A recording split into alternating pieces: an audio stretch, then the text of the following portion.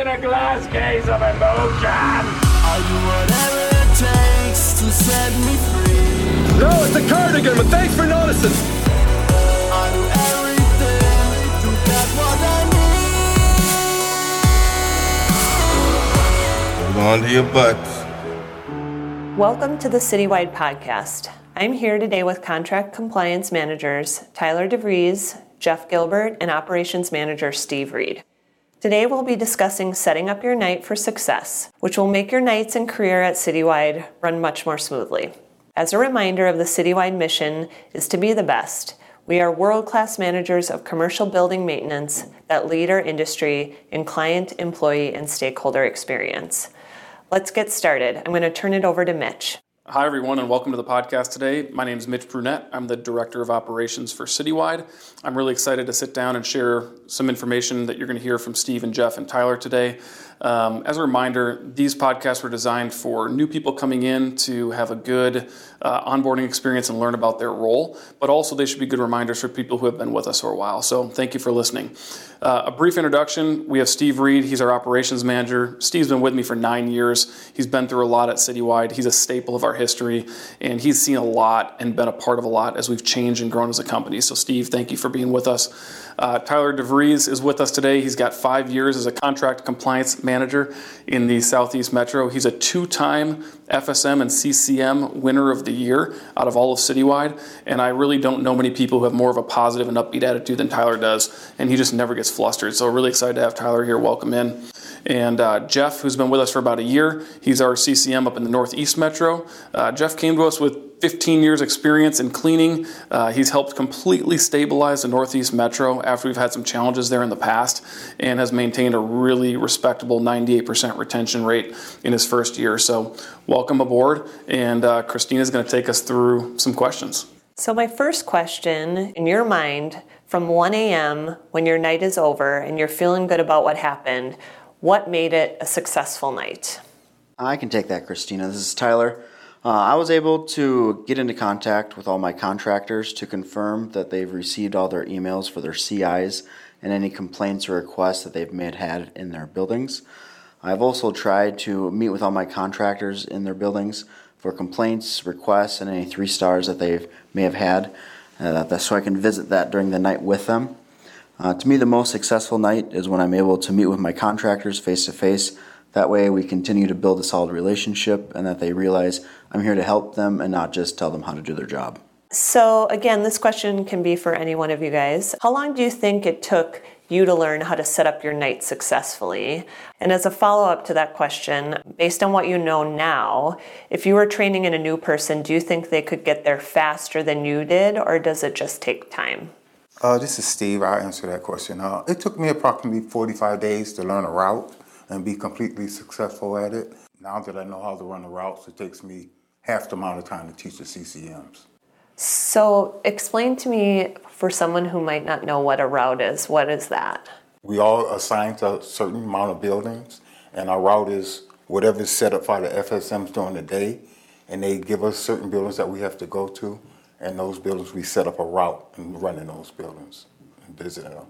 And this is Jeff. It does take more time in the beginning. It took me about 90 days to set up my route. And then I don't know if you can speed it up because you have to build your relationships with the contractor, so it's as fast as that goes. And usually, how long does it take an average person to build those relationships, you think? I think it depends on your interaction with the contractor. Some you can build relationships faster, and some take some time depending on how many. If you're going in and just talking about complaints, then it takes time to build that relationship up. But if you're going in just to help them, you got to make sure you're a resource for them. For me, it took a few months to get the swing of things for how I set up my night. But I have to say, it's always evolving and changing. It takes time to build up a relationship with your new contractors and existing contractors. I don't think it's something that can become faster, as everyone is different and everyone will have challenging contractors to deal with at some point.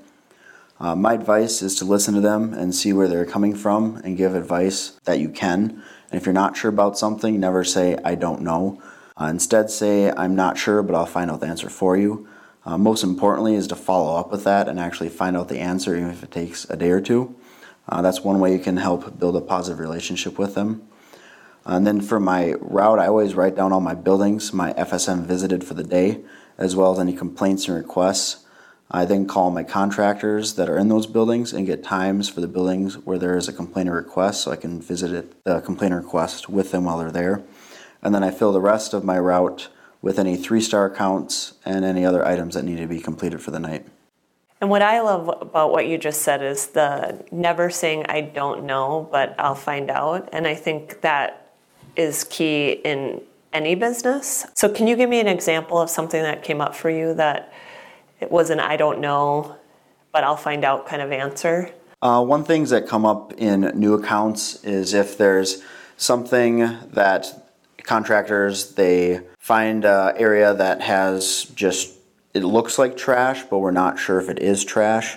A lot of times that could be important documents or something that's just sitting in a box next to someone's desk. So that's especially something I won't just want to say, yeah, go ahead and throw it out. I do my best to get a picture of it without revealing any kind of important information, and then send that to my FSM so they can get a hold of contact to see if that's something we can throw out.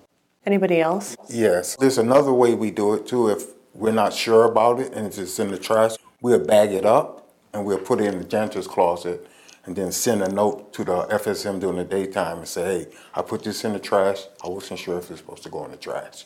And we got it in the janitor's closet. That way the customer can make the decision on what to do with it.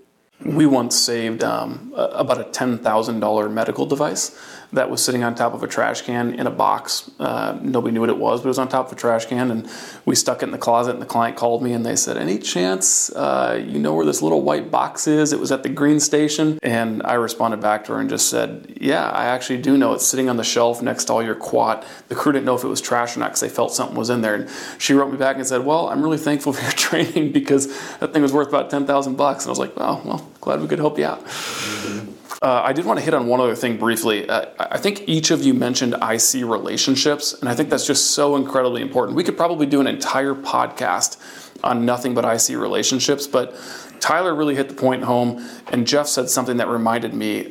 When you first started, Jeff, you started out in the territory you were in, and you considered going to a different territory, but then you built too many relationships and didn't want to go.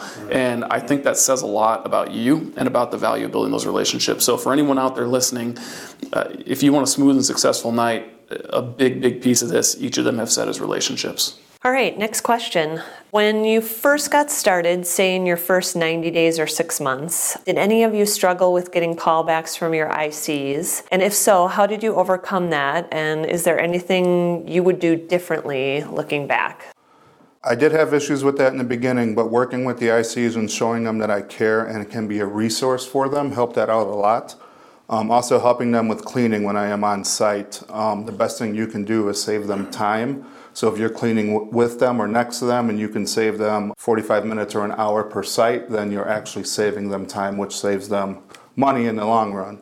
And then don't be afraid to get dirty. Be hands-on on the contractors, and the contractors' respect will grow for you, and they'll be more willing to pick up the phone when you call because they know you're a resource for them. All right, so next question. When you find yourself with a difficult balance of required visits for the night, how do you balance them or decide what you can personally verify? What can you trust an IC for, and when can you ask help from others? I always look at times of my visits first. I make all my calls and adjust when I can, and when I can be in an account and which account needs my attention the most. And if there's an account that needs a visit and I can't make that account, I'll call like one of the CCMs for them to come in and help out and see if they can adjust their times and fit that account in their slots. I think something that's maybe not mentioned here too is, especially again for newer people that are listening to this podcast now, we have a CCM route document that goes out every day, and it's got pretty much every complaint, every request, every new start, every restart that we have loaded into our system that requires attention tonight. And as a director of operations, I look at that every day, and I can't tell you how many times it's just imbalanced. For whatever reason, Jeff's unlucky today and has 7 things on his route, and Tyler's on easy street with 2 things on his route. And so it's nice that the whole team can see that and kind of figure out, okay, it's pretty obvious. Tyler doesn't have much going on. He's a seasoned CCM, and he's probably willing and able to help me, so I'm going to lean on Tyler for help. So there is this idea of shared workload when someone might be swamped or in over their head with calls. Yep, and if it's not on a daily basis when we're all working, it's when Jeff goes on PTO and, there's still 7 things that need to be dealt with, and it gets split between the rest of the crowd. Yeah, we've done cross training, so we all familiar with each other's areas, so it helps out a lot too. Next question. Let's say you have the night set up perfectly at 4:45. You get ready, say, to your third building around 7:30, and an IC calls with a big issue, water flooding. Or they're ready to walk off the building because they are upset about something. How do you handle that and make sure that the priorities you had still happen effectively so that you get to your 1 a.m. wrapping your night and find yourself feeling good about how you pivoted and that the results were still what you would have wanted? So in a nutshell, what happens when something major happens and you still want to get out of there on time and meet your deadline? So I think it depends on the issue the contractor calls you with. But having the contractor set up to send you pictures in the beginning of your night helps us out. Sometimes we need to leave and take care of an alarm issue or a water leak, which would take priority. We do need to ensure the previous concerns are addressed and the contractors are trained and coached. You can do this over the phone by talking through the concern or by explaining your situation and saying you can stop out when you're done. All contractors understand that there is emergencies and will send you the needed pictures if it's set up beforehand. So tell me a little bit about one of these kind of nightmare situations that you went through, Jeff. I think it was a couple months back we had an alarm going off. It was a contractor who sent a different cleaner into a building. I was in, I believe, White Bear Lake. The alarm was going off in Maplewood, so it wasn't too far. But I was with the newer contractor. I think it was the second or third day in the building.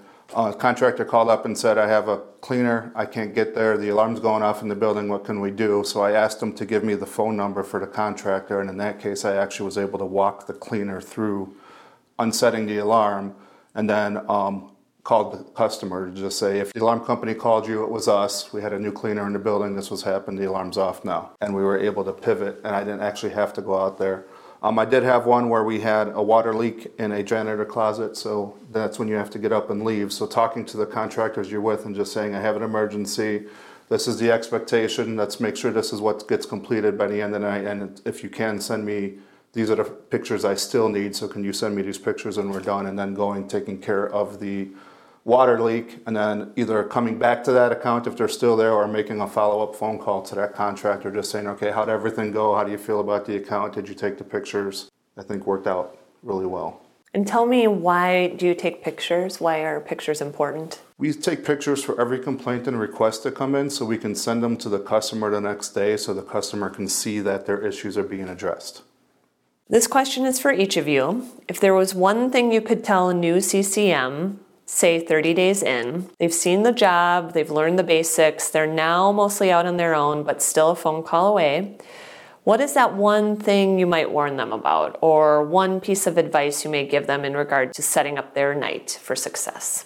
Be respectful. That's the number one thing that we strive on, is being respectful of the job, be respectful of your peers, and be respectful of the contractors. And it goes a long way. In this job, it goes a long way. You get a lot more done being respectful. And I think the best advice I can give is to make sure your contractors are coached to send you photos for all the requests and complaints that come in before you start your night. Then you can pick and choose where you want to go instead of having to chase contractors through the night and not getting anything accomplished. For me, I would say the one thing is to say to a CCM is always take care of your contractors. They're your lifeline to the night, and if you take care of them, they'll take care of you along the line. Every time I have a new contractor or a new start with a new contractor, I always get them dinner. That way, it's a nice gesture, but it also gives you time to sit down and actually talk to them about other things rather than just work. You can get to know them a lot better. Doing that goes a long way to building a relationship and then also help gaining trust with each other. I know Tyler mentioned the dinner thing. Is there anything you guys do special? We all do the same thing with the contractors, and I got contractors right now that tell me, it's been 3 years ago, I remember when Steve brought me dinner. Mm-hmm. And they still remember that. They don't forget the good deed that you've done. And it goes, like I said, respectful and do stuff like that, it goes a long way. Just goes to that next step to show that you care and you're not there just to say this is going wrong. You're there to actually help them out and be a resource for them. Tyler was just the smartest one to take credit for it and remember. It's really funny Tyler brings that up, and to me, as a leader of the department, like I sign off on everybody's expense reports, and there is not an expense report that makes me happier than when I get to turn in receipts that have Pizza Hut or whatever on them, because that means there's a chance to kind of sit down and chat, just like Tyler said, about stuff that's outside of work, and working with a group of people that often don't get a lot of interaction with supervisors or leaders or contract managers, whatever they are. So I think that really goes a long way with them. And then Steve, you mentioned respect, and I just wanted to hit on this once because I still remember, we'll call it my first week or two at Citywide, Greg Mansfield, the owner of our company, I remember him like staring at me dead serious in the face and saying, the one thing I don't ever want to hear is a contractor come and tell me that they felt disrespected. That says a lot. And so thank you for bringing that up, Steve. It goes a long way. I think as we get ready to wrap here, Steve, Tyler, Jeff, this has been awesome to listen to. This podcast was a ton of fun to prep for because all I did was help organize some questions because I'm so far from the subject matter expert on this that hearing your guys' answers, I kind of found myself going, this is awesome. Like, I didn't realize that's exactly what goes into what these guys do every day. So for the new people that are listening and for people that have been here for a little while, I think they just got the opportunity to get some really good firsthand experience from people who actually do it versus whatever I tell them. Sure, I've gone out and I've been a CCM before, but not for more than a night or two. I've never done it for a week or a month. So the information you guys have provided isn't theory, it's reality. And I think that's going to go a long way with people. So thank you guys for coming in. I think there's a lot of great information here. I think our audience will find a lot of value in how they can plan, how they can set up, and how they can adjust their nights when things go wrong. And then if nothing else is taken away from all that, if they don't know how to do any of those things, they can call any one of you for help or one of their other peers for help. So thank you everybody for listening.